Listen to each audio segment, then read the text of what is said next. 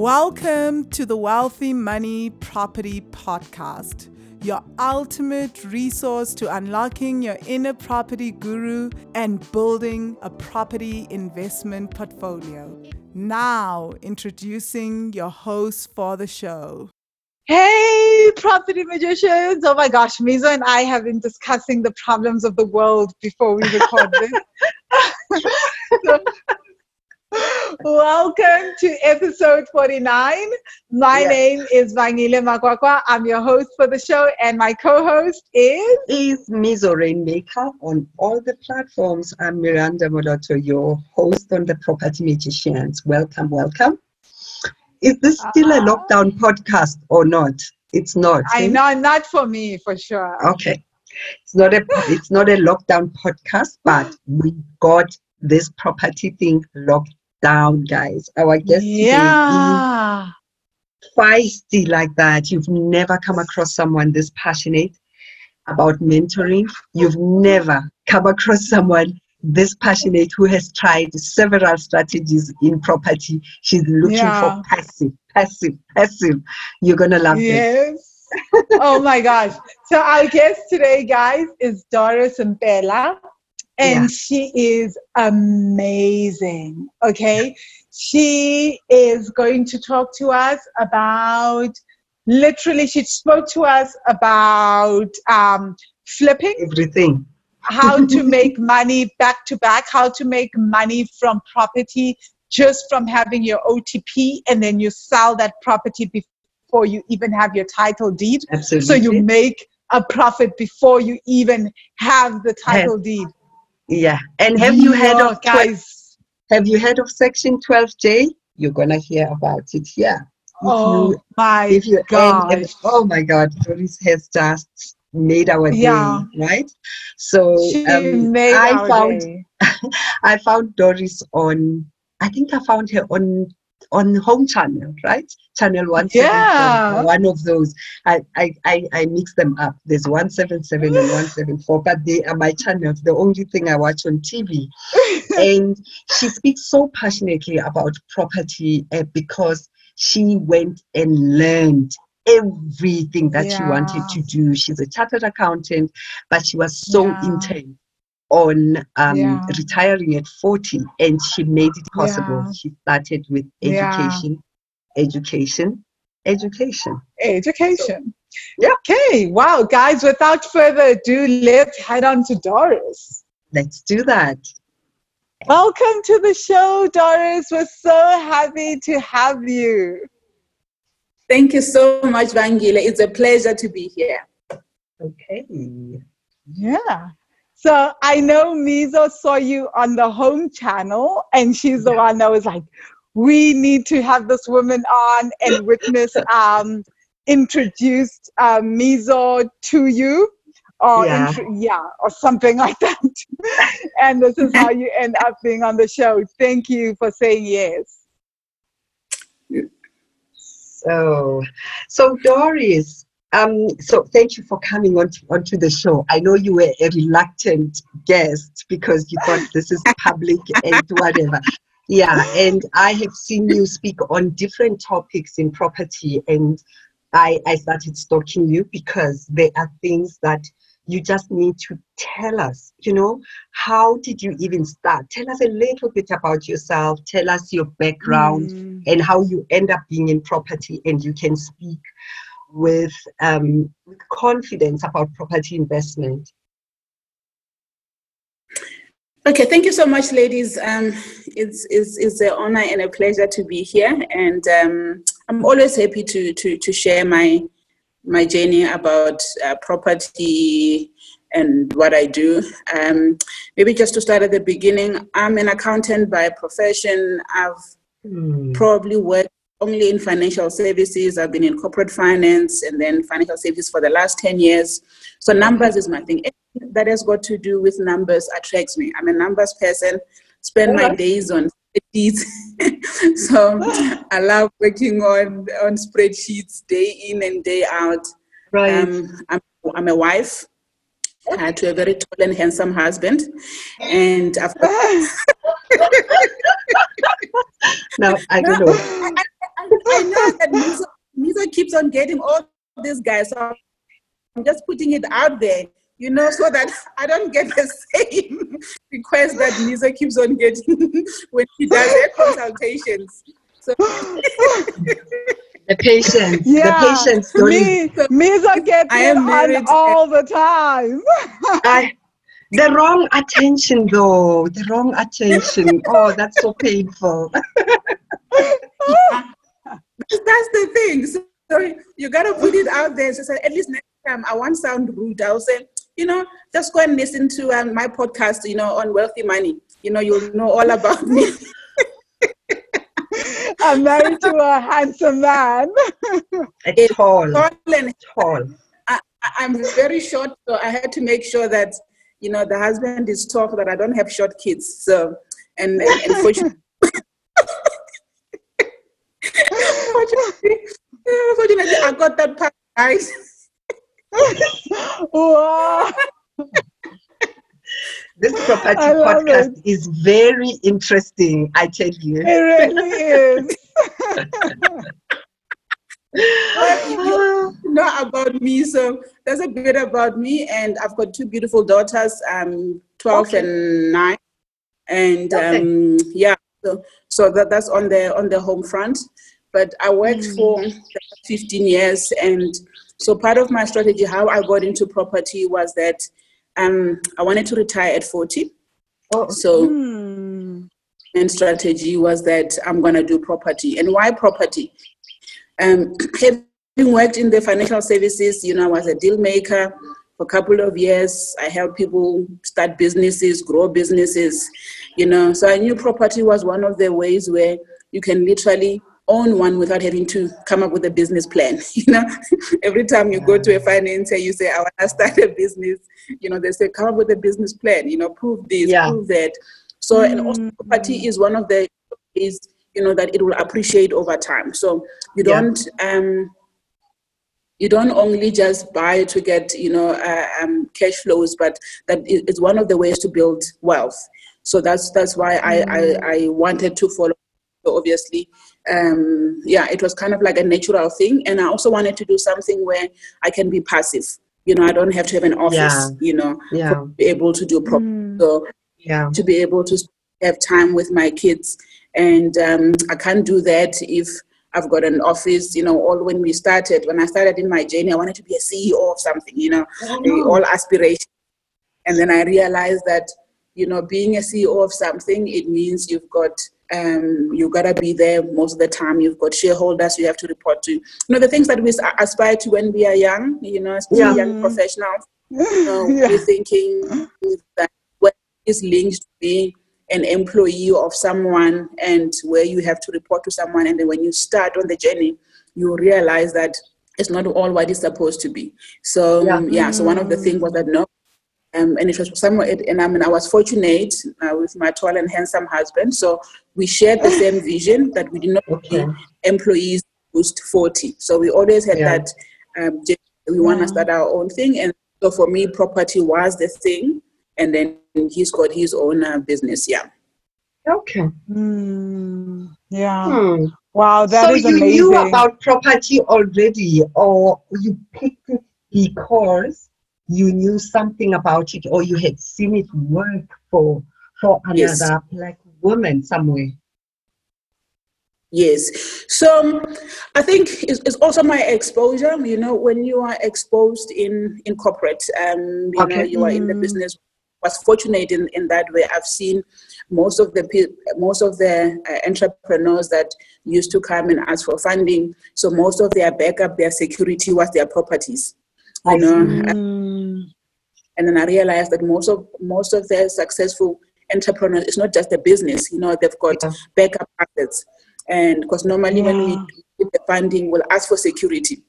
One of the sure securities that you can have, and that's why the banks can give you a home loan easily without a business plan than give you money to go start a business, just because a property gives you that sure security if you want equity or you want to grow another business. So if you've got a property, it's a good asset. it appreciates. There might be ups and downs, obviously, in any cycle or in any industry. But, if you look at it over 20-year time, it grows in value. It appreciates. So, have the knowledge before I started. So I did not just go in blindly. Okay. Wow, that is absolutely amazing. So, Doris, tell us about your first ever property that you bought. Were you thinking, were you already on that path of, I think I'm going to get more properties, or did you just get the first property? And what was that process like? Did you buy it to live in? Did you buy it with the intention of eventually renting it out? Yes, so obviously my first property, and obviously most people do like that. So I bought it to live in. So I bought as a residential property. It was 16 years ago. So when we got married, we decided we don't want to rent. So we want to own our own residential. We bought a 3-bed, 1-bath. It was in a complex apartment. Probably bought about 300, maybe 350,000 at the time. Okay. So we didn't have kids, so it was okay. It was comfortable, but I always wanted to move up. You've got to start up home, and then you want ideal home. So my plan when I started in that was that every time we move or when we find the next house, we'll definitely rent out the first house. So we'll build that property journey by just when you move out and then you rent out but it didn't actually work out that way. Because when we had to buy our second property, which we bought off plan and stuff, there were so many cash that we needed, for furniture, for stuff. Oh, by the way, I must tell you a story. When I bought my first our first I didn't believe in debt. So I'm one person, so debt is only for the house and the car. So probably the max I had on my credit card for all my working life was 10,000 rand. So I didn't want to go to. So when we bought our first property, we lived there for 3 years, and we didn't even have furniture. We didn't have couches. We didn't have. So we literally didn't want to buy anything. We only had a bed, and then we had those bad tools to put for on 3 years. Yeah, for 3 years. I didn't have curtains in my house. Because we didn't want to buy stuff on credit. We just put in lace. My mother-in-law felt sorry for us after a year, and she bought us second-hand couches from one of the doctors that was moved away. And and that's how we started. That's how we literally started. We only believed in debt for the house and the car, just because you can't save. Otherwise, you'll have to save for 20 years, before you buy your first property. So that's how we. Wow. Has that perspective changed on debt, Doris? That's very interesting. Just tell us a little about that. 3 years without furniture. I'm still shook. I am sure. But let's hear about that debt journey now. What's the perspective, and what would you tell the younger Doris of 27 years old? What would you say to her about debt now? Well, I think for me, I still believe that, personal debt is bad, having personal debt, but it's good to have debt for business. If you've got cash flow to back it up, then have debt. I've got a revolving facility. When I do my flips, that's what I tap into. But to use personal debt to pay for expenses, it's a bad idea for me. So if I don't have money to pay for that expense, I can't use credit. I have to wait for month end if I'm working, to be able to cover that. So I still believe that personal debt is bad, but you can have business debt when you know that you've got cash flow that is going to be able to cover that debt. Absolutely. Absolutely. You just mentioned now a flip. Is that your property strategy, or is it mixed up with others? What exactly do you mean? Oh yes. In terms of my strategies, I do both buy to let and flips, but I love flips. I'm a flipper. So why?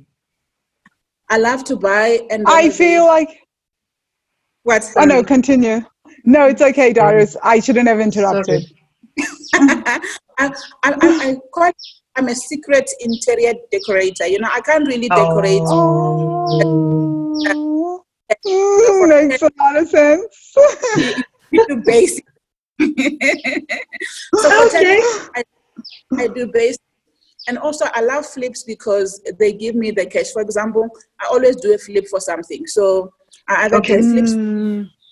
So instead of doing you keep disappearing, Doris. Sorry. I don't know. I do flips and then you move from the mic. I'm not sure.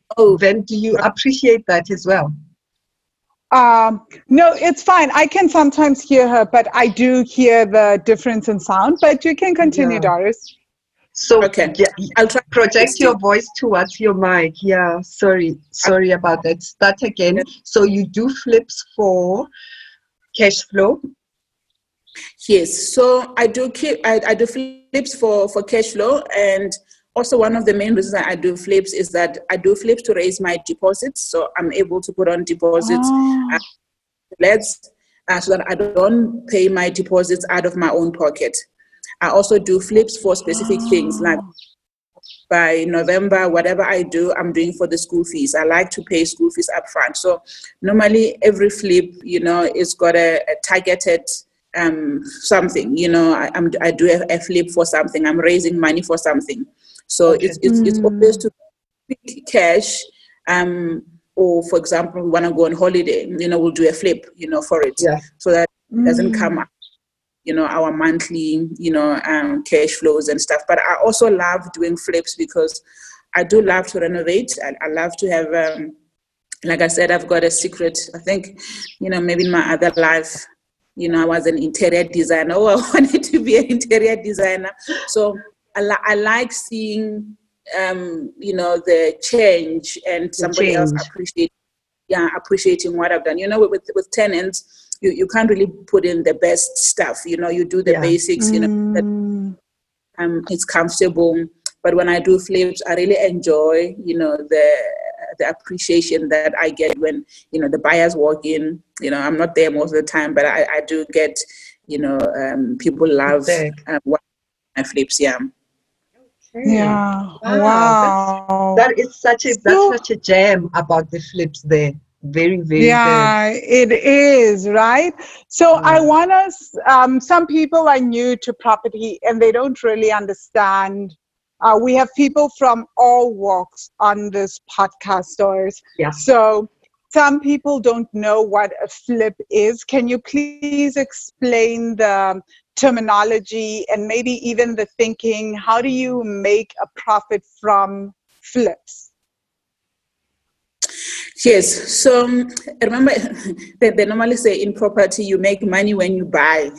So there's different strategies in property. So we always say, you know, your buy to lets and your flips are your easy entry into the market. So anybody can do them. The thing about flips is that even for my students that don't have money, you know, they do them. You know, they just get an investor partner with somebody because it's short term. You don't have to be tied into a legal entity, less partner, but you can literally go find. So normally when we do flips, we focus on distressed property. So what is a distressed property? Is a property that has not been looked after, you know, so that the owner has not been able to look, don't have money to renovate it, you know, before they can sell it. So those are the deals I go for. I'm purely focused 100% on distressed property. Even when I buy the buy to lets, you know, I go for distressed properties because I below market value. I never buy a single property at market value. So what people advertised, I will never make an offer on what is advertised. So I always run my numbers. So on a flip, you buy a property that is not in good condition, right? And then before you know, you need to make sure that you get a builder there to give you a quote for the renovations. So you know before you buy, what is going to cost you to renovate. So that's literally how I do it. I first determine what's the market, and then I work up backwards from there. I said, okay, I can sell it because you can't dictate the market. You have to know what the market is saying. So that's a fixed. I can't change that. So I work from the market value. Okay, I can sell this property for 500,000. I have to renovate it for 50,000, and then I'm going to have to pay my bond. If I'm taking a bond, I'm going to have bond repayments. I'm going to have levies. I'm going to have this for a period of 6 months. So I normally work on a 6 month period for my flips, or from the that I buy, so it gets registered into my name from the time that I sell. So I have to make sure that I cover those costs when I run my numbers. So backwards, deduct all my costs, and then I come up with an offer amount to the seller. So and then I want to get a profit. As an investor, I always target a profit of about 15%. But it also depends on the quantum. So I don't necessarily do 15% on all. I've got a minimum amount that I work with to say, okay, if it's an apartment, I'm happy with 100,000 or anything between 50 and 100, just because, it's less than 500,000. But then if I'm doing a house, then I need a bigger profit. I target like maybe 200 to 300,000. So because it has to make sense. So 15% of 500,000 and 15% of $1 million gives you two different amounts. So I normally do have minimum that I work with, but it has to make sense. So that's literally how I do it. So I find a property that is not in good condition. I make my offer, it gets accepted, wait for registration, and then once it's into my name, I get the builder there as soon as possible. They renovate, give them a month to renovate, maybe 2 to 3 weeks, depending on the size of the property. Right. So the moment it's done, and then I go to an estate agent to sell. So I am. Yes. How fast does it usually sell? How fast do you usually sell? This whole process, how long does it take?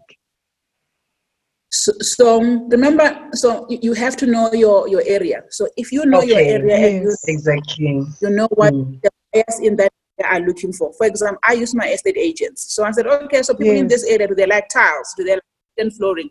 I don't just only put in what Doris likes. So I work with the estate agents. I said, okay, so what kind of kitchens do people? And I normally also just check on that area, on properties that are in good conditions. What do they look like? What does their kitchen look like? What does the bathroom look like? Okay. So I said, okay, so if I do it this way, then I'll be able to sell it this much. So you gotta know in that specific area, what are the kind of furnishings that people like, and then you can add, things like for me, I put in mirrors in the bathrooms, I put in nice lights and just to differentiate yours, from them without breaking without breaking the bank. So probably a month on average. The quickest I've sold was 2 days. No way. 2 days. Whoa. 2 days. Whoa. I actually had my estate agents. You're gonna. Another thing is that you gotta have a relationship with estate agents. So I like by the time that. I put it back on the market, I give it to the same estate agents that I bought it from. Yes. So, wow. That is smart. That's very smart. Yes, and then when you go to them and then they go, oh yeah, Doris, I already have buyers. I've got people looking. I'll show them yours. So then mine become, they have renovated. They know what I'm saying. They don't struggle to sell it because now it's in good condition. It's like fresh, and I'm always competitive price wise. Yeah. Okay, let's just stop there. Doris, you've given us lots of gems about numbers and whatever, but you also have reiterated the kind of relationships you have with estate agents. I listened to some of my mentees complain that this estate agent doesn't return calls. He doesn't get back. When I said to him, no, I want to buy this property at this price, he was like, oh, sorry, seller won't take that, and they put the phone down on me. And I'm just like, you move right along. You do not have to have it. It's like your intimate relationship. Only be in relationships where you have mutual respect, because that agent knows he's going to get his commission as quickly as possible. That's why he's moving your stock, right? And he knows how to. He knows exactly what you are looking for, the price you're looking for. You don't have to haggle anymore, and it's the same people that you use. I love Love that, right? Yeah. And so that's so important. Yeah, man. Yep. Jeez. I so love that as well, right?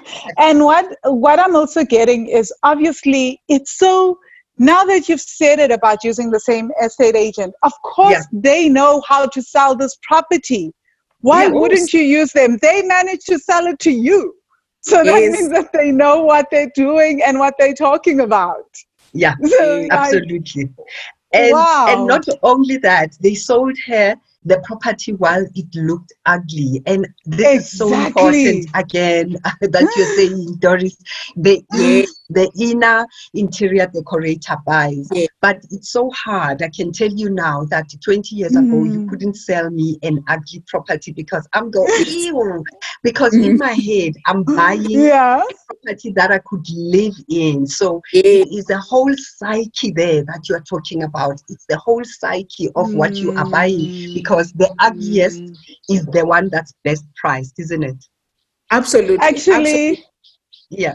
No, I was gonna say, actually, I bought my first property when it was full of dirt.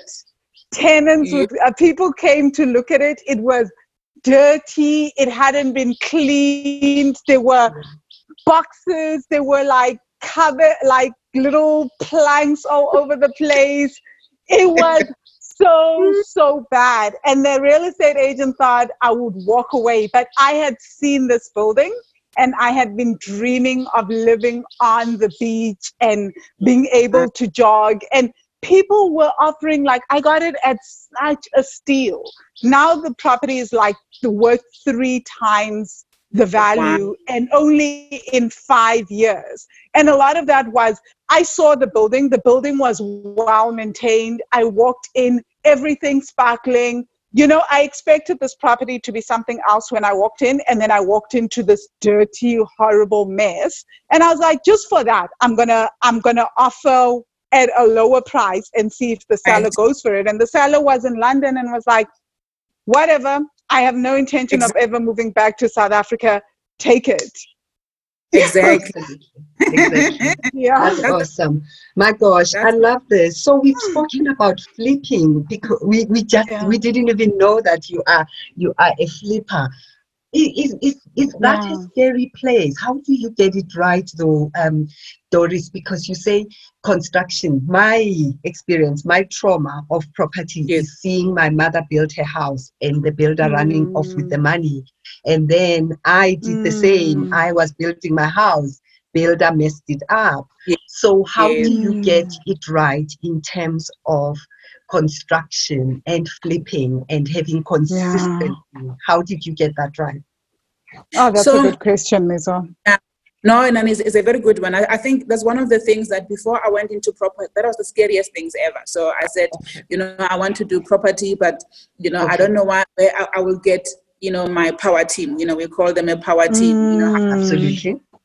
I've had stories of builders running away with people's monies, and I think that's where for me the mentorship worked, because I did a mentorship program, and part of that is that you get, you know, a power team in it. You know, you get you know, kind of like a team of people. But over time, I've built my own relationship. Yeah, but when I started, you know, from my mentorship program, so there were builders that were recommended that had service level agreement with my mentor. So it was a lot easier. So I have to say, even for me, the building part was the scary part. But the builders that I to at the moment in particular, I don't even manage them. I don't even go buy materials with them.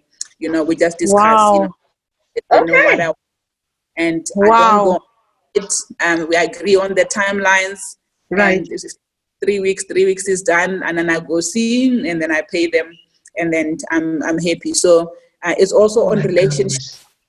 You have to build the relationship. You can't do business without a team.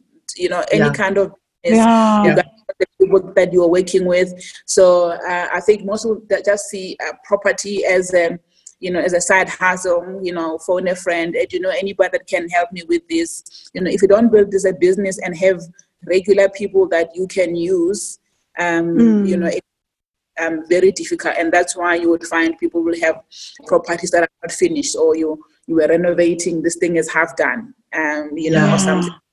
I mean, sure. this is, if nothing else in this podcast, to the listener that's listening, this is the only thing that you do, really. Yeah. It's one, relationship, two, pay the worker, and leave the contractor that is not working, move on to the next one, and the next one too, right?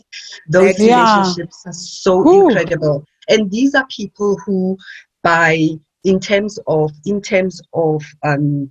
maybe qualifications and academic qualifications, they are not as equal as you, but in terms of construction, can you respect their craft and pay them? Oh my gosh. Yes. I think what you've just said, Mizo, so powerful, right? And I think this comes up a lot in the podcast, is the importance of paying people for their work, right? Because I also think that, remember that you're going to need these people in future, especially if they're doing a great job. So you want them to always prioritize you as a client. If they've got like something in the pipeline, that they should always say, oh, I know she's going to pay. And then not only that, but there'll be a next project and a next project. So it's consistent income for us. Because we destroy relationships because of that. And I feel it is the same even in business when you're talking about a team, even if you're running a company. Always pay your team on time, because you want them to know that you've got them. You've got them covered, and then they will do their work as well. Well. Yeah, and you think Doris's builder is going to prioritize me then? He will say, yes, I'll come, but I'll start with you on the 1st of September, because he knows he's got 2 flips with Doris, and within the next 21, he doesn't have history with me, right? He doesn't have history. It's not because he's got something personal against me, but he's got no history with me. He's like, Sisi, I'm coming. I'll sign this contract on the 1st of September, and I got it, I like what you're saying, because repeat relationship in business are what makes that's what makes your business so incredible. Gosh. This was so powerful, actually. I love that we had this conversation. So Doris, I'm just going to backtrack us a few steps back, right? So after your first property, how did you get the second property and then start building your investment portfolio? What are some steps that you took? Okay, so I was probably stuck for a while because I just rented the property when I moved out. I didn't have another strategy on how I'm going to grow it, especially, when I didn't have the education in terms of how to grow, because look at your affordability and that's it. And like I said before, I was pretty scared in terms of if I want, a service provider, like from managing agents, how to find a tenant, and then in that first property we probably we changed tenants in a space of 4 months. People coming and moving out, not paying and stuff. So I didn't want to grow. I didn't want to grow up until we found the right tenant, but I didn't want to grow with those challenges. So it was kind of like a scary thing. And then we decided we need to get some education. So that's how we got to our third property. We moved from our first property and then we rented out that property. But in terms of growing it as a business, we had to get some property education. We attended some courses, some seminars, and eventually we got ourselves a mentor.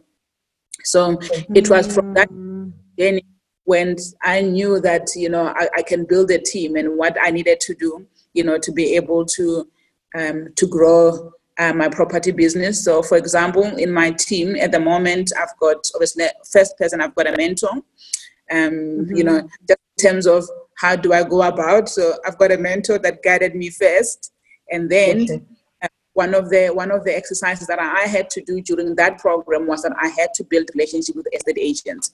So these people are going to find you your product. I don't have time to be looking at 100 houses. I go to agents and I say, listen, this is my requirements. I'm looking for this type of properties. And so I give them my requirements. So they look for properties for me. So the sellers might be thinking, oh, this person is actually selling for me, but my estate agent actually works for me as the buyer, and when I'm the seller as well.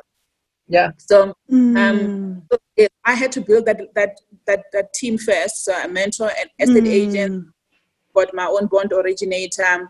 I've got my own builders that I work with on the journey. I've got a property inspector, so that when I get a property that is really worn down and you can see that, you're not sure what's happening on the roof, I'm not going to take a builder there, but I first take an inspector to inspect the property. So I've kind of like built that as a team, so it's much easier for me. When I need to do when I need to buy the property, that I've got all the numbers up front. So that's what I did. So I got myself. Then after I got myself a mentor and I put together that team, so now I knew where to go. I've got an amazing lawyer. I've got an amazing conveyancer. She gives me wonderful discounts because, when you give people repeat business, and that's what happens. You are able to actually get discounts when you want to do repeat business with them. So, so I've got that team.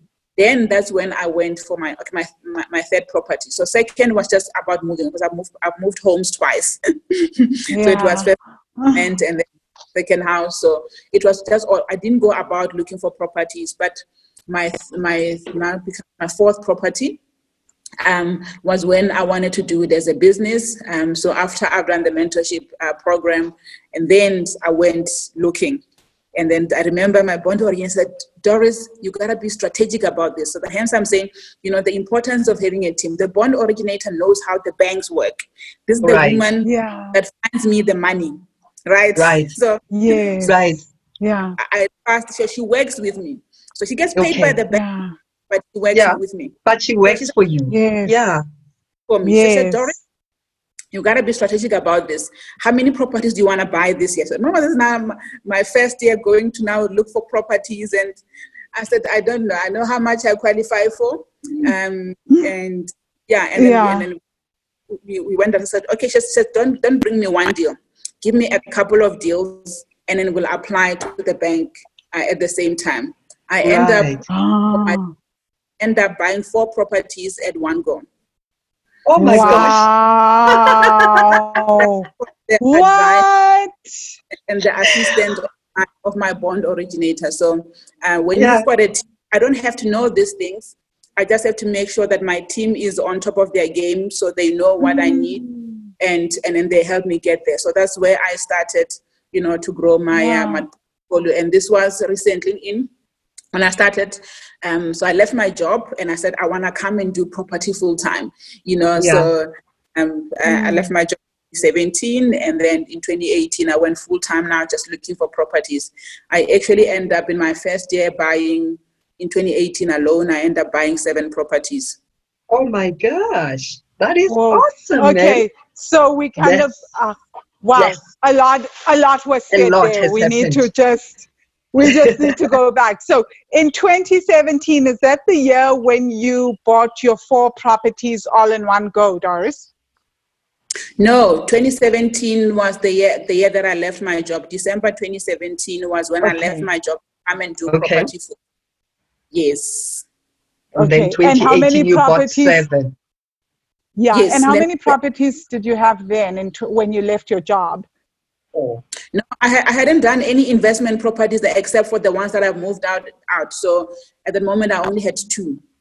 At that time. Oh, when you left your job, you only had 2 properties. She only had the 2 rentals. Yes.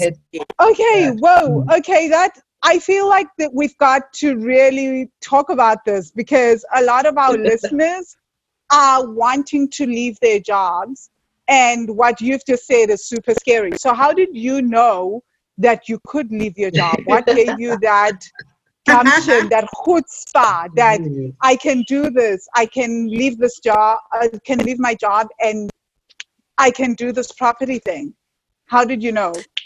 No, so remember I said I first started with the education. So I did my first property education in 2014, but I was just so busy at work, and then I did my full mentorship in 2016. So I was so busy at work, I couldn't even go into a program where I could learn. So only in 2016.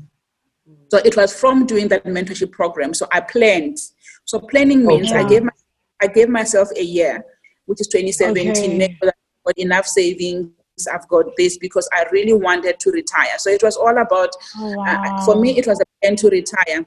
And I knew property is something that I don't understand. I've educated myself, about it. And obviously with the support of my husband. So we did it the other way around. So he went into business first. So, and then I was the breadwinner. So he is, I think, in 2015. So when he was starting, I had to support, make sure that we've got, and then we did a strategy where we said, okay, then when his business up and running, I also want to start my business. So, and then 2017, that I said, I'm going to save and plan, in terms of my how many properties do I need, to be able to sustain me? What else do I need to do? So it was a planning thing to say, I'm giving myself a year. I'm going to put aside the saving, so that first year I'm able to do deals without the pressure of financial means. But I knew personally that I was not able to do the properties and giving it attention, because I was so busy at work. My work was so demanding. So just the simple, you can do it that way. So it's much better to build the portfolio before you leave your job. But I knew that I had to push myself once I've left my job to build that portfolio. And that's why I do flips as well, because my flips gives me additional income. So I don't only rely on rent to make money. So it's my flips that I make money from. Okay. That is so critical. That is important. Thank you for that. Wow. So Doris, so if you tell a newbie investor, how do you tell them to move from their residential? What is it that they must look for in a property, and what is the biggest mistake that you wouldn't want them to do when they are buying that second property, their first investment property or their second investment property? What are the 3, maybe, or 5 critical things that you say to them? You never want to find yourself in this situation. Yeah. I know most people think that, people just like to ask people to pay money for things, but you got to educate yourself. You are a doctor. You have to pay. Yeah. You had to go to school to learn how to be a doctor, for people to trust you to come through your door. So most people want to start this, say, I want to grow with this. Unless you just want to have one property, then that's fine. You can buy anywhere. But to be, to be a way to build legacy, to build wealth. Educate yourself. Yeah. Get something done it before and say, hey, if I can't find a course, just say, hey, Aus Miranda, how did you do yours? You gotta get educated. One thing that you have to do if you wanna build property, as wealth. You want to use property, to build your wealth and to leave legacy for your kids. So number 1 for me is education. And then once you are educated, then you are able to know what to do. Secondly is have a team. You gotta have a team. It's a business. If you don't run it as a business, you don't have the right team, you are gonna struggle to grow your business. Right now, you are limited in terms of knowledge. I'm not an estate agent. I don't go try and sell. I don't try and find tenants by myself. I need to have a management. Don't build that team. There's no way, I'm gonna be successful. And the third thing is that you gotta do continual learning. Things change. Now you gotta know what's hot on the property market. Don't buy property where you want to live. You gotta know where is the demand. The demand for high-end properties, is the demand for middle properties, or is the demand for low-cost housing. So you have to know exactly where the where the trend is going. So I always say to myself, for example, if 70% of the population can only afford low-cost housing, why would I invest anywhere else? Why would I take 30% of the market? So for me, it's that you know where the demand is. And then the fourth thing is I do not buy property in an area where I'm scared to drive. So if my car outside when I'm going to view a property, that's not an area I want to invest in. I still want to be comfortable in that area where I'm investing in. So I want to make sure, property will appreciate, there will be appreciation in property value. So I can't be scared myself, to go into that area. So it's important that I also know the area, even though I'm not living. And I need to make sure that there's demand, for rental, there's demand for people who wants to move in there. So that I always check my market. So I run reports and I check in terms of activity. So it's important that you understand and you know the area that you want to invest in. And if you've got a nice team, they do all the work for you, and the rest of the stuff you do them over a desktop research. Absolutely. Yeah. Absolutely. Wow. Wow, that is awesome. So Doris, in 28, I'm so sorry. I'm one of those people that loves people's personal stories. I'm always like, I want to know the journey, right? So I'm going to take us back to the 7 properties. So in 2018, you told us that you were able to buy 4 properties in one go. How were you then able to get the extra 3 properties? Did you use the same bond originator? Did you refinance the 4 properties? How did you get the next 3? No, so like I'm saying, this is when you know the team. So this was complicated because with the bank you hit a limit quite quickly. Very quickly. Yes. With the 4 properties, I had hit my limit. So the next 3 properties, I did not put any money down on them. I actually did them as back-to-back deals. So I found the property, and then I literally, before they got registered, I sold them to someone else. So I found a property, then I put back on it. So I didn't have to go find a bond. I didn't have to go and apply for a bond. I actually did do the 8th one, but the 8th one, I used the cash that I had, and then I did a cash deal, but I had a co-investor with it to do a flip on it. So, but the 3, I did back to back. So I just signed an OTP, found another buyer, and then I sold it, and then that's how I made my money. Oh my goodness! I've never heard Mizo, we haven't had anyone on the podcast talk about a back-to-back deal. Actually, no one has talked to us about flips, about back-to-back deals. So I just would know love to know that more about on the back-to-back deals, I if I had not seen it happen, I wouldn't believe it, because I borrowed somebody money who was doing a flip in Linden, and those houses are in demand. They've got these beautiful huge gardens, and they have got beautiful stands, and all he needed was to do a flip for like 55,000 or something like that, and we did a deal, and while he was repairing, someone who had been driving along that road, he was like, I want this house. And he was like, but I'm not finished. And he was like, I want this house, and I want to choose because all of them put terracotta tiles for some reason. And he's like, don't put terracotta ugly tiles on there. I want this house. So she went and picked her own tiles. She went and picked her own light fittings, and the OTP was done right there. So if I hadn't been witness to something like that, and he shared with me some 2 young, very, very, very young guys who do flips in Johannesburg. So they showed me how it worked. Like, they've never done a back-to-back flip.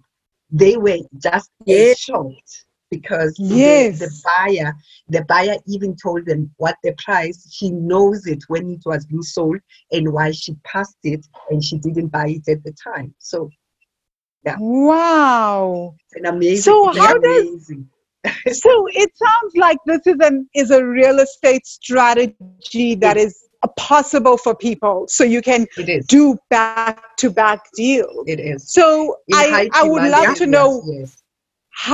so you do these deals in high demand areas, and you're also looking for for underpriced properties. And then how do you find a buyer? Because what Mizo explained was luck, right? But Doris, yours is more strategic. So how do you find a buyer for this? Because you've just signed the OTP, you don't have the title deed, but now you need someone to buy this property that you've just bought.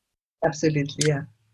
Yeah, so I'm fortunate because I do have a network of investors that are always looking for property. So I generally tap into our network of investors. There's people that are always looking for. So we've got a private group. So there are always people. But I also one of my estate agents, I work with him. I buy from him, and I still ask him to find me a buyer. He knows my model, so he technically works for me because I tend to not, what do we call it?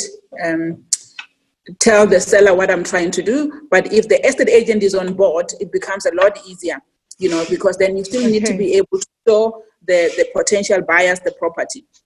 So if you have an estate agent that you are working well with, and then he can still take people up there and says, these people, the buyer wants to rent the property, so he still wants to show the potential renters before the property gets registered. So you have to have a good relationship with the estate agent, because you need to be able to do so. So the seller knows that the property is sold, but they don't know that you are on. So it's one strategy that it's important that. So my battery is almost flat. So it's one strategy that you have to make sure that you've got a team that works with you. So I've got the network, plus I use the estate agents that I've got relationships with, to find me the other buyers. Wow, this is so fascinating. So 2018, you got your 7 properties, and then in 2019, how did you grow your business?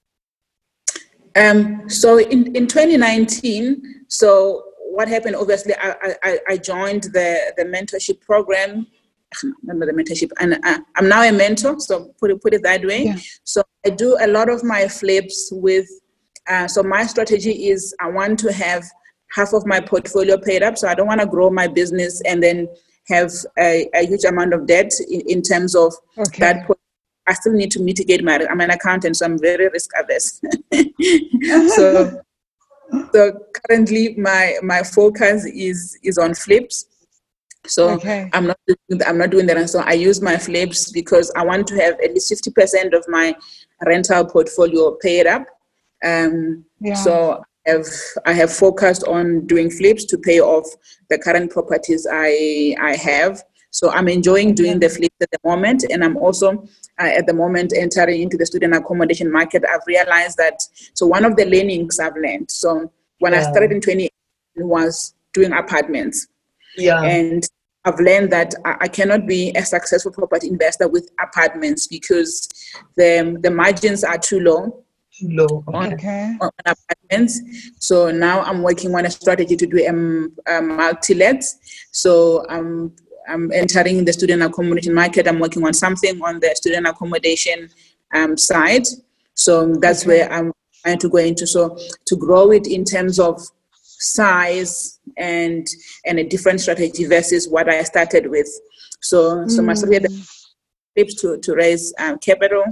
And I'm trying to get into Section 12J as well, so that part of my diversification of the strategy is not only me owning the properties and managing them, is that I can buy into a business model, buy shares in a student accommodation or in a hotel where somebody's already has a project that will give me monthly returns. So I'm using Section moment, which is, you can do that, for free. You can use your taxes, right, to own property.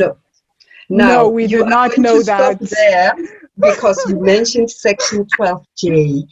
And Yes. that's exactly Yeah, what what you're if- talking about. So please just go back to Section 12J. What does it look like, and what is the opportunity for a new property investor in Section 12J? Where does it exist, and what does it mean for me as a property investor? So unfortunately, there are minimum requirements that you have to meet. So for people Okay. so it's not for everybody. So maybe Yes. not for first time guys, but to Yeah. grow. That's why I'm asking. So for me, there's important that you have a growth strategy. I started with buy-to-lets. I'm not buying I do buy buy-to-lets, but only to flip them. And then, but now I'm into multi-lets, so they become projects for me. So, so now I'm moving into multi-lets because multi-lets gives you high returns. You know, you could have one property that has got 5 tenants, or it's got 10 tenants, student accommodation, same things. So my returns are actually much higher than, but it was important that I start with the buy-to-lets to build the team, to know who I can work with. I can't just start with 1.5 million rent, property without, I can't start with a 2.5 million rent, without learning from the small things. So I wanted to start and then grow. So when it comes to Section 12J, so that's also one of my diversification strategies. So 12J, what it says is that if you are a taxpayer, you could be an individual, you could be a company, you could be a trust, right? You could invest, in other words, you buy shares in a venture capital company. So it has to be registered, as I say, as a 12J company. So, I mean, you buy shares in a Section 12J company, and then they find, sorry guys, my battery keeps on saying, I might have to move here because I was charging through the laptop. Okay. Sorry. Do you want us to pause and give you time to go to charge? And once you've plugged in, we'll stay with you, but we'll just pause. Okay, so Doris, we're back. Guys, we took a mini break, and Doris is going to tell us about Section 12J. I know nothing about it. First time I hear about it, although Mizo says it's not. That's okay. It one head means hear it again and to get clarification. I'm one person that is always I join people's groups, to learn and that as the industry changes, you can only learn from other people that are doing it practically. But that's one of the things. I join a lot of people's podcasts and YouTube videos for me to keep on learning. Okay. So can you please tell us what is Section 12J and why is it important in property? So Section 12J is one of the income tax is in the Income Tax Act. So when the government came up with it was because they wanted to encourage certain investments in certain industries that are struggling. So so because everybody, if something is booming, and everybody wants to only invest there, if I'm just giving an example with development. I live in Midrand, so I can only talk about the main guys that do, your Century property developments, your and stuff. They all go for middle class, or high end, high end. But we have a lot of demand in South Africa for low cost housing, and nobody wants to go into just because of them. In terms of the low margins, maybe. So the government wanted to encourage investment in certain industries. It just so happened that, your student accommodation is one of those. Hotels also fall in one of those. If you want tourism, agriculture, is one of those. If you want to do renewable energy, is one of the industries that a Section 12J company can invest in. So this was put up to encourage investors, to invest in those industries that require funding, so for them to go, there's demand, but people don't, or investors don't want to invest in that for one reason or another. So Section 12J, what it does is that somebody sets up a Section 12J company, you buy shares in that company. So they'll have different shares. So for example, they'll have a share bracket, a different class. They'll have maybe class A for student accommodation, class B for hotels, class C for agriculture, class D. So you can buy a specific type of a share to invest in a certain industry. So they're not allowed to only just invest in one industry. They have to have a couple of industries, but you can buy a share for a particular industry. So in my case, I'm interested in student accommodation. I can do that. So you buy shares in that industry. In that Section 12J, and then the Section 12J takes your money, and then they go invest it in a project. So there has to be a venture company. They'll invest it in student accommodation, or they invest it in a hotel. So just from the property side. So what happens that then the commissioner said, if Vangile takes her money, takes 1 million rand, there's a minimum investment that you have to make. According to the Companies Act, the minimum has to be 1 million rand. So if Vangile takes 1 million rand and then invest in the Section 12J company, SARS will give you 100% tax deduction for that 1 million rand. Wow. Or if you invest 1.5, or if you invest 2 million rand, and you'll get a full tax deduction for that amount that you have invested. Who's ever get a tax deduction for capital investment? So what most of the Section 12J have done, they've partnered with fund managers. Yeah, so the guys that I work with, probably that's the ones that Miranda was referring to, is that now you can get a fund manager to borrow you the 1 million rand, but you must be that 1 million rand. So your gross salary must be 1 million rand. Why? Because then you borrow the 1 million rand from a fund manager to put it into the into the Section 12J company. Okay. Then give you a 1 million rand tax deduction at the end of the year when you file, which means all the taxes you have paid during the year will be refundable to you.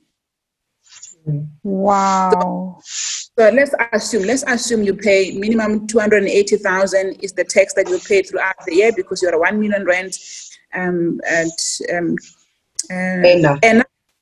you are 1 million rand ENA.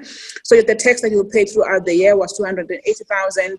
Then whatever you've paid by getting that certificate for 1 million rand funding, you get your tax back. Yeah. Wow. That is amazing. Yes. So the current strategy is you get the 280,000, then you take that cash, and then you have to actually pay it into the Section 12. Yeah. Section 12J. The trick here is, so the beautiful thing here, Vangile, for you is you actually don't borrow that 1 million rand yourself. Remember I said that get a fund manager will give you the one. No, so you just get a certificate for 1 million rand. So what they'll do, they'll take your 280. Now you owe 720, and then they'll raise that 7 as a loan in the company. So they'll raise it as a loan in the company to make your investment to be 1 million rand. So just to be clear, so is this your company, or is this the pension fund that is raising this money for you to put into the Section 12? No fund. It's a typical investment firm. So no pension fund. Oh, so wow. Okay. So they do, this is somebody that is registered as an FSP. So they would loan you money. So that investment firm will loan you money on paper. They will loan you the 1 million rand. No way. And 12J. But then when you get your full cash refund, tax refund back, it's you with the actual investment without you putting in the bank, make it rent. That Section 12J raises a loan for you on your behalf for you to have a 1 million rand investment. If you do the numbers, have done the numbers that if you do that for 5 years, in 5 years' time, we would actually be able to replace your salary, and your dividends alone will pay your salary. Absolutely. Oh my God. Absolutely. Wow. Absolutely. Now, So are you saying that SARS will give you back your money for 5 years? That is No, 200. for tax that you paid for tax every year. As long as you invest, you invest in a Section 12J every year, you will get all your taxes back. This is wild. As well. This is amazing. Yeah, I know.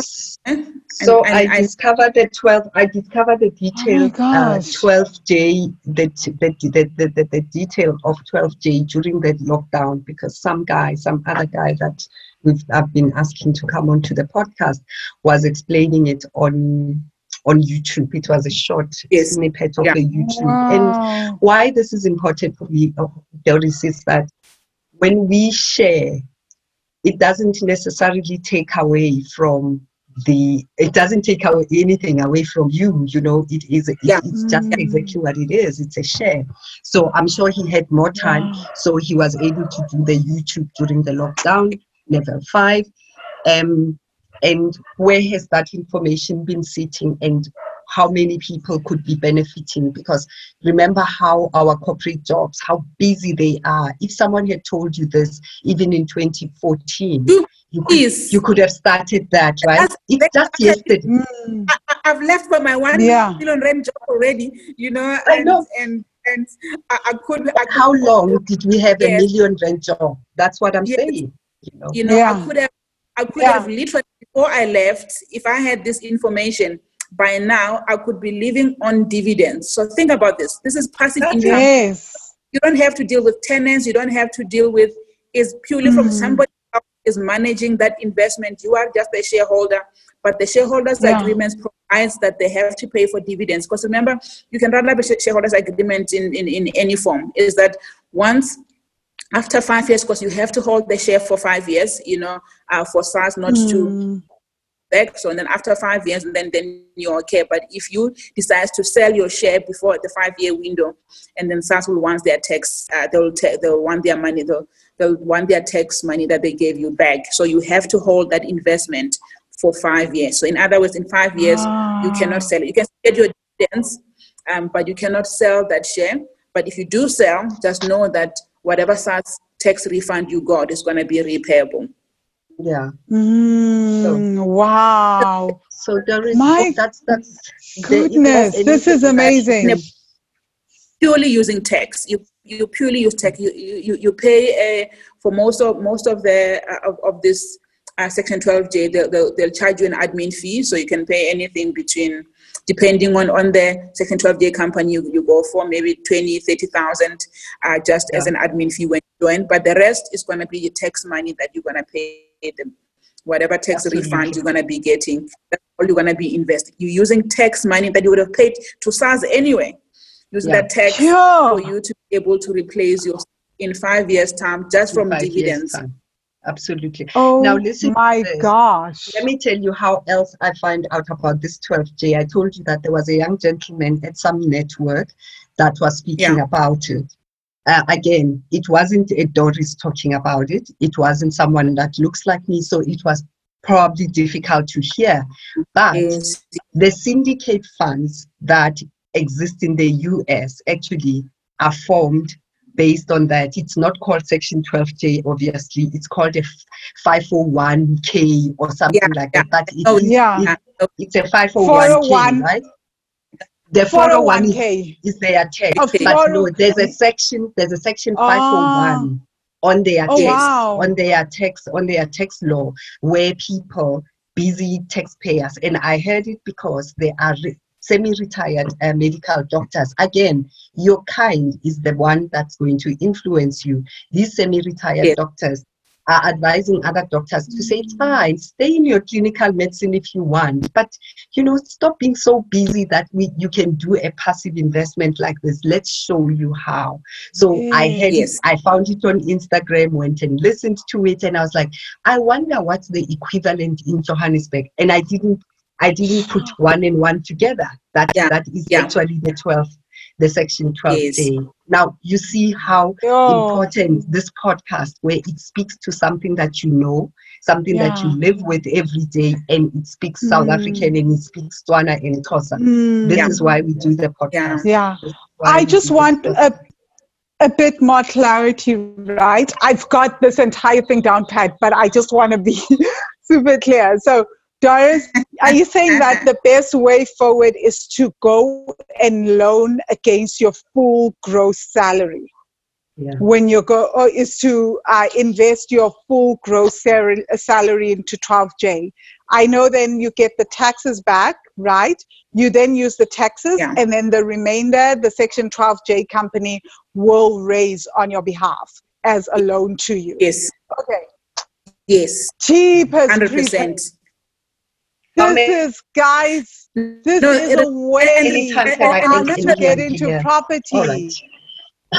and right. And I was waiting, and some guy, my first mentor, told me, you need to save so much, and you need to save so much. And when people tell you about things that are unattainable at the time and don't give you options, and that's all we are doing here. Here are the options. This is what is available. See what sits nicely with you, and you can work that out. Yeah. Yeah. No, I was gonna and to top it up, Vangile, for you who's thinking about the loan. So even though you have a loan with you'll have the loan with the investment firm, is that loan does not have interest. There's an interest-free loan. There's no so it's only payable from the close from the project. It's not paid by you. There is no thing. It's just that the guys would have to get their returns from the dividends. So the dividend will go towards paying them the loan, and then you get a portion of the dividends. So and generally this projects, like your student accommodations and stuff like that. So the loan should be paid up. So, and then you own 100% of that investment without a loan. So, for example, if you paid 280 for a 1 million rand investment, in other words, your tax was 280, which means then your the loan that they would have to borrow was 720. Right. In 5 to 7 time, that loan would have been paid up, and you would own the 1 million rand fully plus the growth in that business. So there will not be any loan that they have to pay. So then your full your thing is paid up. If you Who's paying the loan in 5 to 7 years? I don't have to pay it. Do I have to pay it? Yeah, it's been paid from the dividends of the 12J this is free. I'm so lost, guys, because this is like free money. So upset. Like, I am so... This is why I'm asking these questions, because I'm like, am I hearing properly? This is literally free money. This is what's upsetting Doris and I. In 2014, we were in jobs that were paying us $1 million plus. Exactly. And no one had told us about this in Setswana. And Doris, that's my issue. If Setswana, I am unable to explain it to another person, that is the reason this gem sits somewhere, and it's not like it's not doing anything. It's sitting somewhere, and we know it exists. So why are we not able to educate our people about this? Because Black people are only taught to save, to pay the bond and chase the bond, and you are working your ass off. You come home, you are tired, you don't see your family, and you don't get anywhere because you keep spinning on this saving thing. And the saving thing is literally holding you back. Thank you, Mizo. The saving thing holds us back. I've been ranting about that on Instagram yesterday. I saw that yesterday. Yes, because I am tired of this obsession of saving as a way to financial freedom. Guys, a penny saved is a penny saved. There is none of this, a penny saved is a penny gained. A penny gained is money that is working for you to make money. Thank you. Thank you. Thank you. So even with our typical stock fails that our people do, so people save, and it's the same money, it does not grow. You put money into a pot instead of doing it. I'd like to do a stock fail where we buy property, where people can and growth for their money. You know, I mean, I'm passionate about this. You know, I was talking to Witness about it. I said, Witness, when you like to build, you like to get dirty, whatever. So let's do this. I'll get you the money, but people must own the properties. They must have assets, cash flow producing, you know, that I'm with you, Doris. I'm your secretary. Me and Witness can do the dirty work. I'm so with it because I grew up with a mom who was trying to save all her life, and she retires poor because of savings. Remember savings? Exactly. Then doesn't remember this. Yeah. I'm so upset about this because you know my thing, Mizo, what I teach is so anti that. Like, Doris, so I teach personal finance, right? And people come and they expect to hear savings and you must scrimp and you must cut off on your lifestyle. Yeah. And I am like, please, let's not even start on that conversation. That conversation is really, really hectic. We need to start thinking expansion. But I get it. Nobody ever told our parents or our grandparents about extra streams of income. And where do we know about taxes? Like, we know that you pay taxes, but nobody taught us that there are tax loopholes that you can use to grow yourself and your business. And these are the conversations that we have to be having if we are talking financial literacy. Can we please get off this whole thing of like forcing people to save on 4,000 Rand? That's what I was saying on Instagram, is that some of our people are not making a lot. So can we just stop making them feel bad for wanting DSTV and saying that that's why they don't, that's why they remain poor? That's a lie. It's because of things like this. We don't know that. We don't know about Section 12J. We don't know about passive streams of income. We're not having these conversations because we don't know. So the people that know in our communities, can they educate us and tell us so that we know what to do moving forward? No. So, you are so, I mean, and that's the reason why you find that parents, when they pass on, there is no wealth left behind. No. Oh my God. Everything was all about let's cover for funeral expenses, and you pay a funeral policy for 20 years. You even cover 10 times what you could have made asset that was cash flowing, or an asset that will grow, you know, even if you didn't get it right, but just that would appreciate, you know, when you live after 20 years, your kids will have something with value. But we've been, that's why I actually even get every time, as you know, when we get advertised to, it's SMS about funeral covers, about, you know, saving and things like that.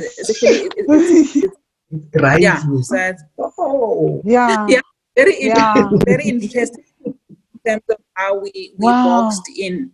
You know, I said to Mizo, I don't know, Mizo, where I said, I do believe in financial advisors. I sit with a financial planner, planner every year to see where I can save and stuff like that. But I do my own.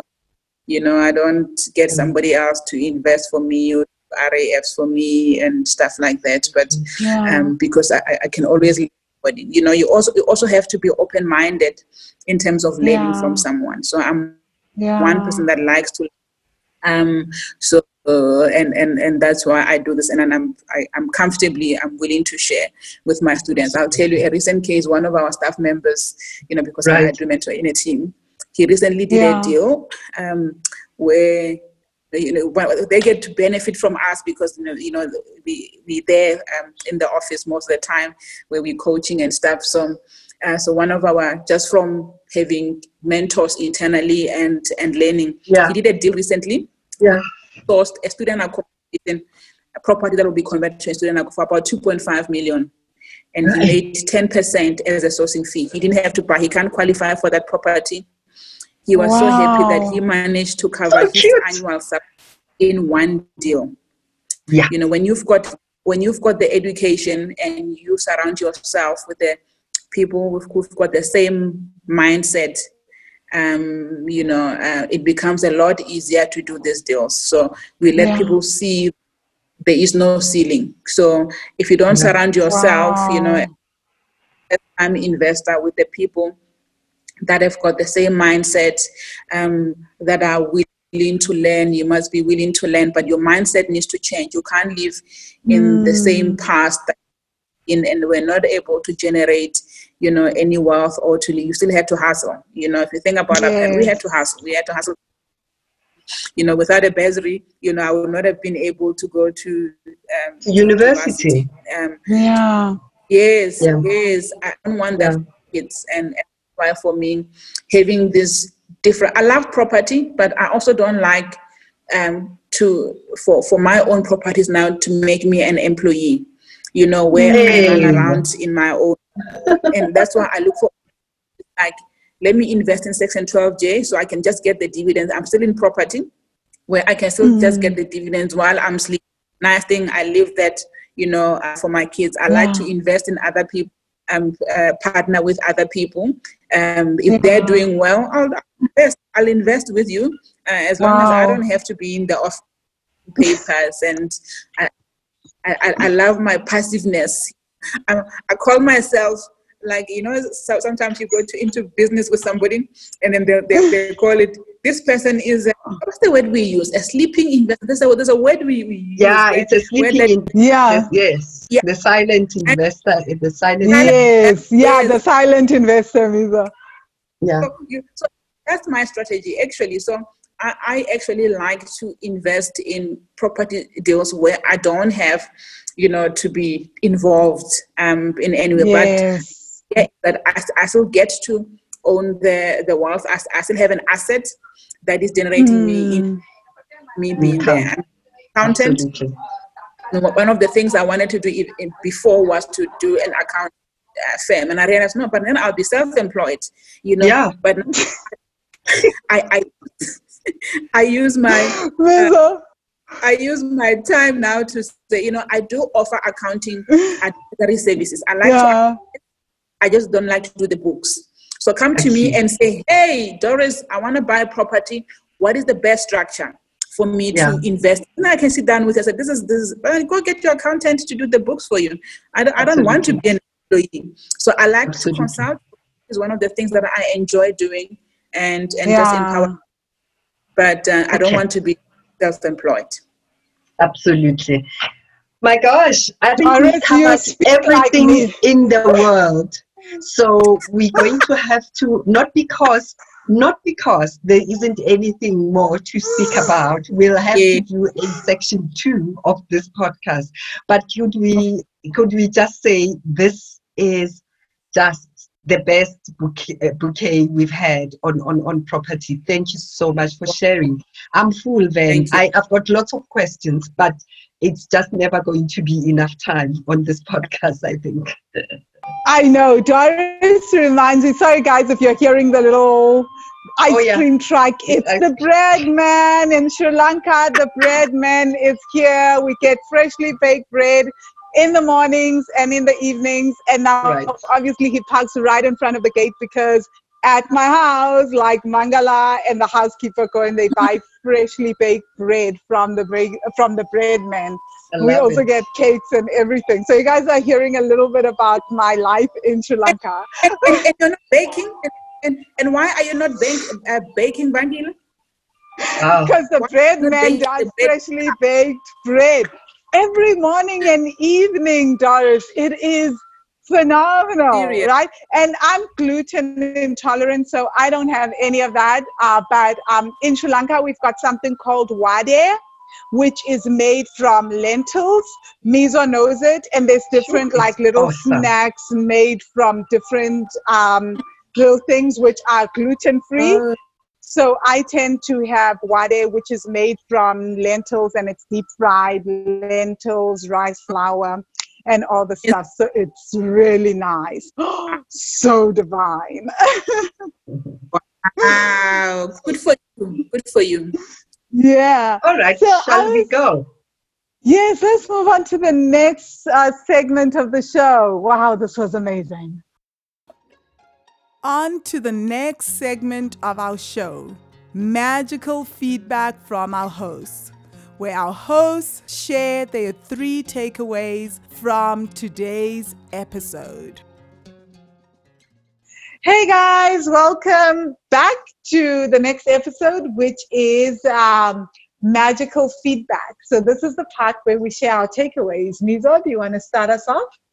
I could start you off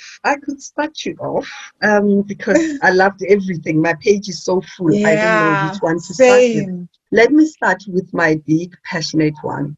Doris spoke about funeral cover, and I thought, let's just unpack it a little bit. Me and the endowment and the RA. Yes. So the funeral cover, she says, look at you going and paying 200 rands for a funeral cover for the next 20 years. And this funeral cover promises you 60,000. Think about it. 200 times 12 times 20 years. How many 60,000s are those? And how wouldn't you have saved it yourself? And how about that 200,000 going to property? And we shall and we will bury our relative with the interest that comes out of property. I thought that was an interesting take. It's a very critical thing to think about, the type of policies we buy. And when you notice these funeral covers are sold to us Black people, think about it. They are. There's a certain company that is always on SABC One. Everybody knows them. The Blue Company. I called them. My mom had been paying for like 10 years. She started off at 250 rand, right? And then by the 10%. By the time it got around to me, because she heard me lamenting about funeral covers, we sat down, we calculated it. She was paying about 440 or 460 a month at that time. And I was like, so then we called this company. We find out how much is her funeral cover, 20,000 rand. I was like, but this doesn't make sense. Because so I asked them, I said, so she started at 250 rand a month, and that 20,000 was paid within less than, even if we're not taking the inflation of the 10% increase, that funeral cover was paid in 4 years. So I said to them, what happens in that case? So I said, she wants to stop. Can she at least get the 20,000 rand back? She wants to stop the payments. She could not. Yes, they said no, she has to forfeit it. And I said, she'll forfeit it rather. Because what is this? Like right now she's paying 460 and my mother is a pensioner. Within like a year, she's already paid like 6,000 rand to you guys. Next year it's another 12,000 rand. So she stopped this about 2 years ago. So she saved herself 12,000 rand already, for a 20,000 rand funeral cover. So I'm glad that we're having this conversation, because we are like, this is not something that we take into account. And if we do it for ourselves, like you've said, Mizo, and put this money into the bank ourselves and have that thing that this is just money that we're saving for ourselves, we'll have even way more there. But also, what is this thing about the funeral anyway, guys? Really? Can we have a 10,000 funeral and decently leave the body to go where it is going? I really think we spend money on things because no one was talking to us about investing. We thought we must buy cover. Tina, we must buy cover. Other people invest, Tina, we buy cover. Guys. And then we call those covers investments. Do you realize that? Yeah. When we talk of investments, we include our funeral covers. No, this thing is not an investment, guys. An investment is something that gives you money back. Yeah. This thing does not give you money back in any way. In fact, it takes away our money when we do the math, right? And it's something important to really explore. So my first takeaway after all that, right, is exposure. Doris said something important. She said she didn't know about property until she was exposed to it in corporate. So this helped me. So my takeaway from this is, guys, we've said this before, don't be scared to go sit at tables where there are things being discussed that you don't understand. No, So my absolutely. takeaway from that Absolutely. is this, again, it is okay to go into spaces where I don't know what I don't know, Yeah. and I don't even know what others know, the basics, Yeah. and to just sit and be there. Sometimes we stick only to the tribe that we know. Yeah. And because we only stick to that tribe, we don't give ourselves permission to explore other things. So, my gosh, and we won't know what we don't know. So because she was exposed to property, look at where her journey has led her. Oh my God. Yeah. And you know what was interesting is that Doris is the fourth accountant probably on our podcast. And oh wow, yeah. Yeah, and I'm thinking how many other accountants, they work and work and work until the end of their lives. They've never explored what this balance sheet means, and they work it out in corporate. There are assets this side, there are liabilities this side, but they never put the 2 and 2 together of how these corporates are making money. Those are the people who should be actually sharing the secrets of what exactly goes on there, so that we can learn the power of investment. I love that. I love that takeaway. So let's talk about, I don't even know which one to choose. Okay, let's talk about flipping. So Doris, one of the strategies that Doris does is flipping. She spoke about buy to let. She has done buy to let. She started there. She does flipping, and now she's going into development, passively contributing to development. So she does flipping for cash flow to pay for her next deposit of the buy to let. So flipping happens very quickly. It is that thing where you buy the ugliest house, turn it into an asset by putting money into it, and it appreciates instantly. Within 3-6 weeks, sometimes you can have the most gorgeous house, and you are selling it for a good profit. And they do. They make like 20, 25, sometimes even 50% of what of what that house is about. So flipping is such a powerful mechanism then.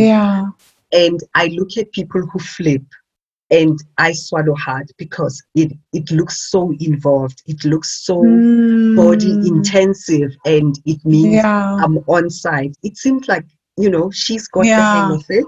She's got a trusted contractor. She's got a trusted plumber. She's got a trusted electrician. So it's not one of those strategies that you go into as a newbie, and then you end up not knowing whether you should go to work or go on site and go and supervise your workers. She has a builder that she doesn't have to supervise. So this is such a critical thing to know, that strategies are fine. And she has chosen flipping as her money spinner. It's the cash flow, it's the cash cow. And she still buys buy to let. But know that if you start with flipping, you must know something about it, or you must know someone who can take care of that project. I think it's such a powerful strategy. I watch on Home Channel when they do it, and I'm like, this is so cute. This is so nice. I like it, and I like choosing tiles, right? I like kitchens and bathrooms. But I know the personality that I am. I don't want not now. You I'm don't sure another time. I don't want to. So it's such a powerful strategy, though. It is a powerful strategy. I feel like I could do flipping if I could live in the house, if I go back to South Africa as we renovate it and then like flip it. I feel like that could actually be a really cool strategy. You really love it. I've been saying this long before even this podcast, right? It's been the thing that I've always been excited about. So my second takeaway is how she sold the property in 2 days. This guys, I always thought that this property selling thing has to take a while. No. But my whole thing is actually the reason, and my takeaway is obviously, and I said this again in the podcast, using the same agent to sell the property as the one that sold it to you is genius, because they already know what works. They know how to sell it. So what I took away from this was the power of relationships can also not just help us build the property portfolio, but actually speed up how everything happens, how fast we get to our goals, you know? So for me, that was just powerful. And what it comes back to, what I keep thinking of, right, is like, sometimes like it's, if you have a property that is vacant and is sitting there because you're going to flip it, and then you are still paying the bank a bond, it is money lost. So what we want to do is we really want to have, like, speed in real estate is also important. Time is literally money in real estate. So I thought about that when she said the 2 days. So that was my takeaway. That is such a lovely takeaway, Van. I wouldn't have, put it together like that. I've written it down, but I like how you've matched those two, and the relationshiping and repeat transactions with agents. That is so critical. So critical. So can I go to everything that breaks my heart? I put it on this podcast because it heals me. We are going to talk about Section 12J. I understand the little that I understand, some more, because this is the third time that I'm hearing someone speak about it. Someone that has got a salary of $1 million, upwards of $1 million, is able to participate in something that exists in the income tax Section 12J. Go and find it out for yourself as well. But what I'm understanding is that you can invest whatever you were going to contribute to the taxman for that year into a development, and you can still continue your job wherever you are sitting. And you get to participate in a property project, and you start earning from property and in investment without. It's another legal way of paying less tax. Can we learn? Can we learn? And what I think what is most upsetting for me is, what are the conversations that we are having when we are having a glass of wine? Because these are the kind of. But this is what I'm saying. It's okay to be at different tables. It's okay to have your friends that you drink wine with, party with, club with, and it's okay to have your yoga meditation friends. And then it's also 100% okay, and even critical, I would say, to have your money tribe. Where the discussion is about money, where you can go and be like, what are banking charges? What are you paying? All that is so important. It is so important. And we see it, how often do we see it in the student group, Mizo, where someone comes and they have like deep money issues, and then within like 3-4 months, their finances are popping because now they've got a space where they can come and just say, these are my money issues, and be open, because now you've got this tribe where people are just coming in with different advice and things and saying, have you tried this? Have you tried this? Oh, there may be tax implications to that. Do this, do this. That's the thing. We need to also be willing to go out and sit at different tables and build new types of tribes. I have loved it because, remember on the when the lockdown started as well, people started discussing strategies. Have you renegotiated your insurance? Have you renegotiated your loans? Have you renegotiated? Because I find that we are so embarrassed. And I can talk about my where I come from. Traditionally, medical professionals will not talk about their incomes. And the fact that I'm struggling, and the fact that I'm wanting more money, the fact that I'm wanting another income stream. We are such martyrs to the profession, one. Number two, we have to look like we can afford certain things. And we have to look like we know every day. Yes. And here am I with Section 12J. I've never heard it the way Doris has put it. Yeah. And this is the third time I'm hearing of it. Yeah. So for me, it is so Sure. critical that the type of people we hang out with and the type of acting that we do, acting Yeah. like we know, is a Yeah. problem. It's a problem. It is a problem, right? It's a problem. It is It's really a problem. Problematic, It is, guys. yeah, it really, really is. So I'm glad that we were having this takeaway. That was such a critical takeaway. Thank you, Mizo. My final takeaway with her is know where the demand is. Oh, please. Thank you. Right? Like, no, Mizo, you know why I took that as a takeaway? There was a day last year where you and I were talking luxury real estate and talking about how, of course, it's great. You should be able to sell, like, there's nothing wrong with that, right? There's nothing and wrong. I love the luxury real estate thing. But the I thing know. is that we don't know that market that well. And we don't, and what you spoke about was the demand, right? Is that how many of your customers do you have that in your networks that are going to be like, I'm willing to buy a 10 million rand or 20 million rand penthouse or apartment right off the bat, and they're going to make, and you need money tomorrow or in 2 months. Sometimes you need to understand the market and understand the demand, right? Like, obviously, luxury real estate is awesome, right? But also understand your market, understand your marketing strategy, and understand the demand within your market. I think it's not so much the demand of the country, but it's the demand of your market. How easily are you going to be able to reach the people in that market? And what you spoke about was low income housing is so necessary. And we know from our podcast and the guests that we've had that there is a huge demand there. And most of us understand that market because we grew up in villages, in the locations. Even if you grew up in the suburbs, you understand that market because you have many family members that are living in the market.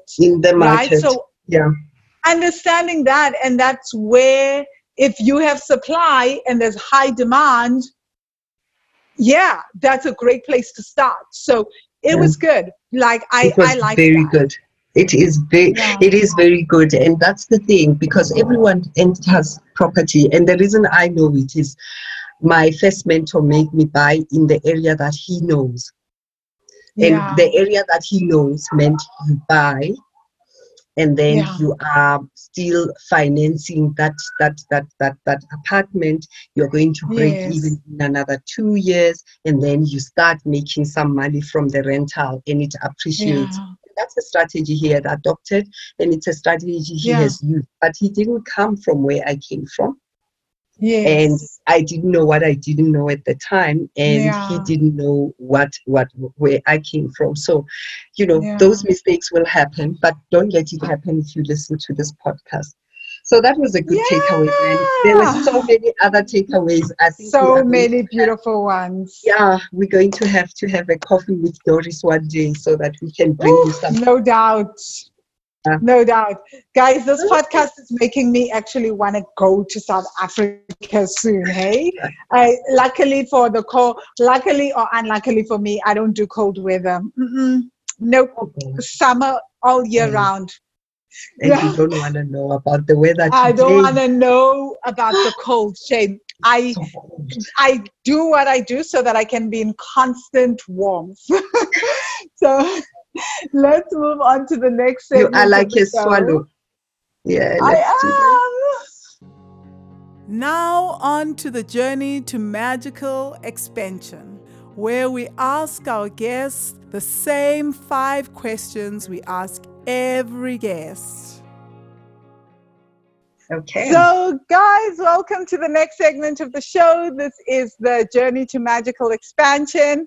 And as usual, I'm going to have Mizo start us off. All right. So, Doris, what book changed your life? It can be a business book. It can be a life transformation book.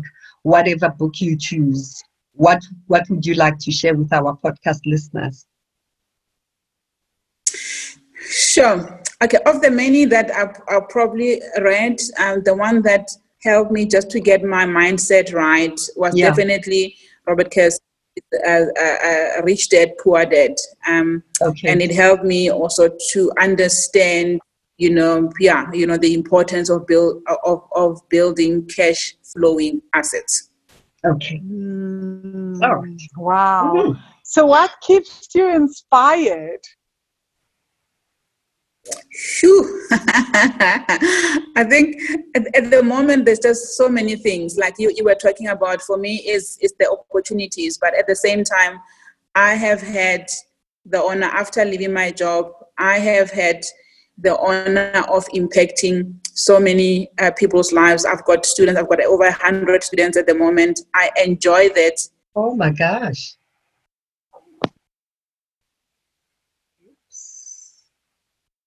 Go. I have over 100 students that, for me, I've managed to impact, over the last year. So for me has been, something that keeps me motivated, and that's why I'm comfortable coming out and sharing what I know. So that's all I wanted to do. If there's something that inspires me on a daily basis, is that I'm able to share, what I know with other people and see other people's lives changed. So so if I believe that if you have a gift, and you're not able to share it, and you can't be remembered by something that you have done, I value the most is to be able to share what I know with other people and see people's lives changed. Yeah. Right. So Doris, we were very fascinated and thinking, how do you mentor? Can you quickly share about that? Because I know we're constantly looking for mentors for ourselves and also our listeners. So how does your mentorship work? Do you do one-on-one coaching? Do you have No, so at the moment, from the property side, I actually work under Wealth Alliance, so I don't do personal in other ways. I see. I'm in partnership, so I do consult for Wealth Alliance. I do have a contract with them, so I don't do one-on-one for the properties. That the only ones I do on my own is from the accounting side and tax side. So that one I do it if people want advice and some services there. Then that I can do one-on-one, but that is a normal charge service. So if you want the service when you need it, I'm able to provide for that. But for the coaching, I work with the Wealth Alliance group. Okay. Awesome. Okay, so how do people get you as a coach under Wealth Alliance? Do they have to go to Wealth Alliance and request you? Yeah, so in the past, now there's new ways of doing things now. So in the past, people will attend. So the education obviously has to come first. So we don't just do the coaching without the education. So they have to have attended one of the Wealth Alliance courses, which we do over. It used to be a Saturday and a Sunday, but now that things have moved online, we'll do a 3-day period. So you have to attend the basic course. And then once you are there, if you feel that, what you're in there, you will need somebody to handhold you. And then that's when they'll tell you that we've got mentorship programs and this is the available mentors. And then you can, once you sign up, and you can want to work with, Okay. All right. So tell me, what do you wish you had known and done before embarking on your property investment journey? You mean before I started?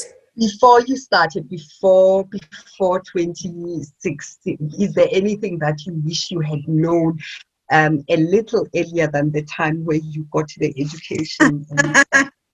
I think one of the things is Section 12J. it's one of the things. If I had known Section 12J, Section 12J. Me too. Yeah. Me too. Yeah.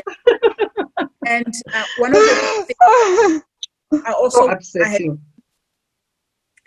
One of the things that I also wish I had known before I started is the importance of having control in the assets that I invest in. For example, I bought a property because I always run my numbers before I buy as a rental property.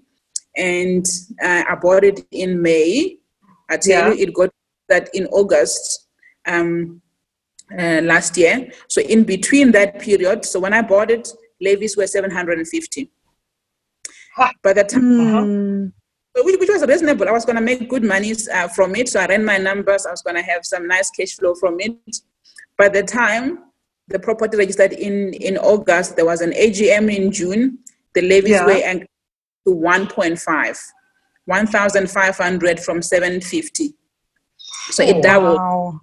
So I just realized that it's important when you also invest in property to have control. You know, that's one thing that I wish I had known important, and hence my my decision to move to multi-lets or properties where I can make decisions myself. You know, in terms of where to and things like that. So when you invest in something that you don't have control, it becomes very difficult to control your returns, you know, because the market is what you can rent something out at. You can't just say, I'm going to put money at 10,000. So if you don't, because you don't of the top amount, so you have to be able to manage your expenses in any investment that you do. I wish that something that I would have learned is to say, invest in things that you have control over, especially in terms of expenses. Okay. Wow, that is powerful. We've heard that before with one of our guests, Untombi. I can't remember what a podcast episode she's at, but she said the 10. Exact same thing. Oh, number 10. Yeah. Wow. Yeah. So she said, I wanted to be the homeowners association. I was sick and tired of being managed by homeowners association. Guys, and let me just say, I am getting that sentiment right now for my Cape Town property. I'm like, oh, this is what people are talking about, this homeowners association. You feel it. Yeah. But, so, Doris, what do you think you still need to learn in property? There's so much, my dear. I think one of my things that I would like to do is in terms of commercial, but not offices. I still love residential, but on a big scale, to be able to do a big block of flats. I don't like to do new developments. I'm not a person that likes to do greenfields, but I love brown. I like to buy something that is existing and then convert it where I know I can manage the timeline. You know, I know what I'm going to get. So I would like to venture and land in terms of brownfields. So get a property that is already existing and then redevelop.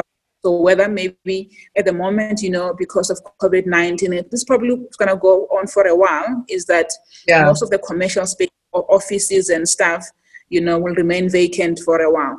So get something like that is distressed and then convert it, whether into a student accommodation or into a low-cost housing, where I can get so many units out of the same, you know, block, you know, that would typically, if I were to do typical offices, like 10 offices, but because it's low-cost housing, you can get so many out of the same block. Okay. Definitely my next level, yes. Okay. Yeah. All right. Wow. And the last question on the journey to magical expansion. Are there any other property resources you want to share, Doris? It could be a course, it could be a book, it could be a podcast or a YouTube video.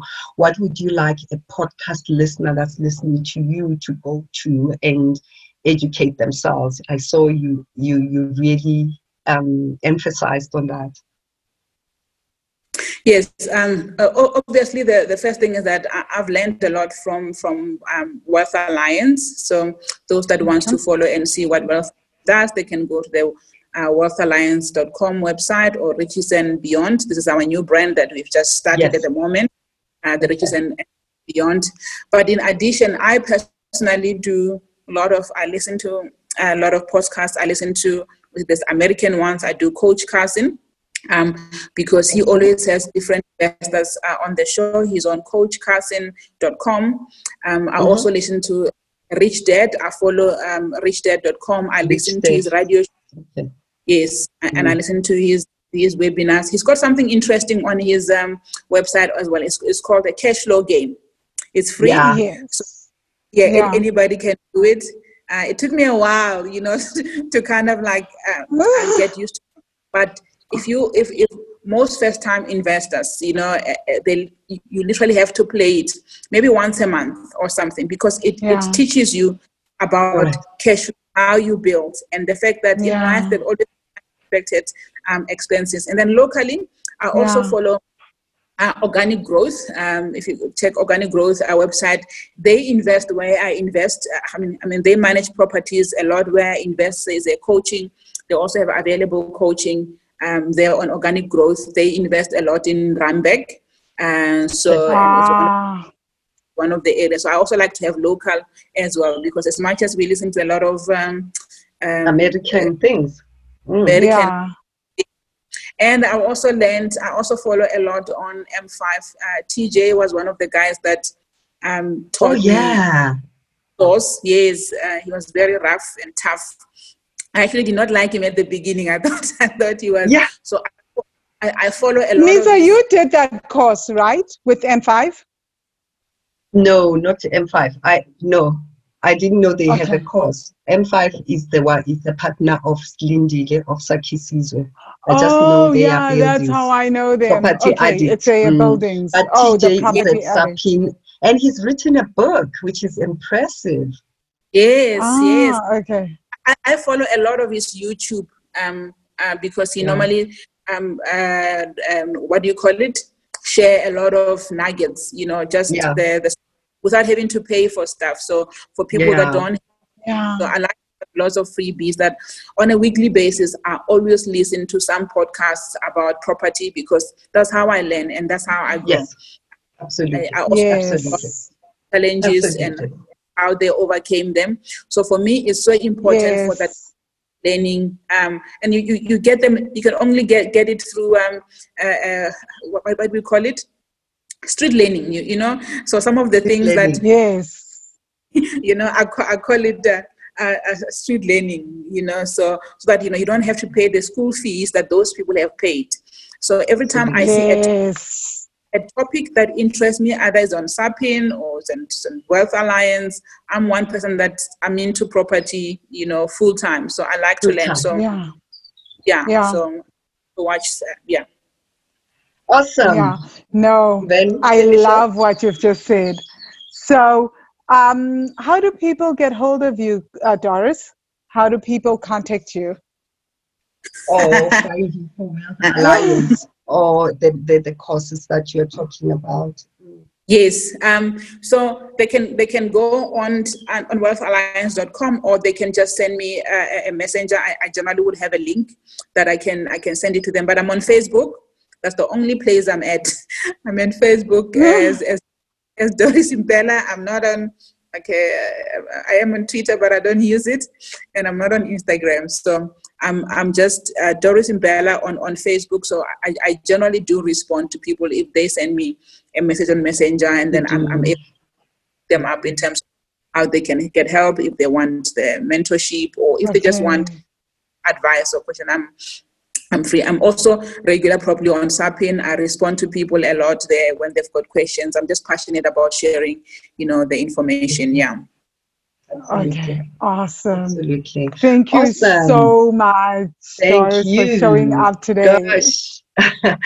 This has been like, oh my gosh, thanks for sharing. This is exactly why we do this podcast, because somebody that is listening might have missed something on the previous podcast, but they hear you better because they can identify with you. You are a mom of two, or they can identify you for whatever reason. It's the tone in the voice. We have no idea, but I just know that this is going to impact lots and lots of people. So thank you again for honoring us by being here.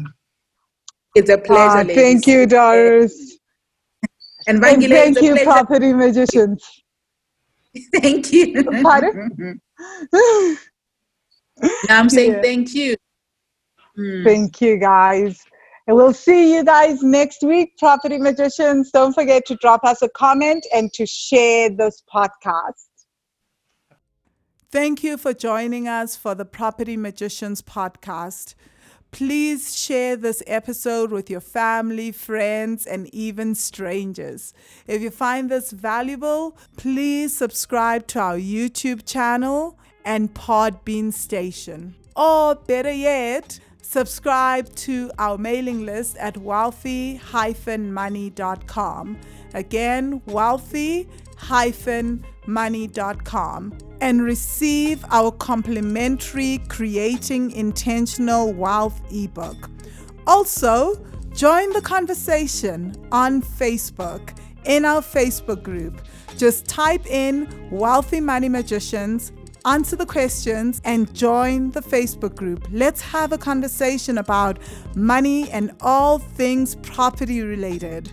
Thank you once again.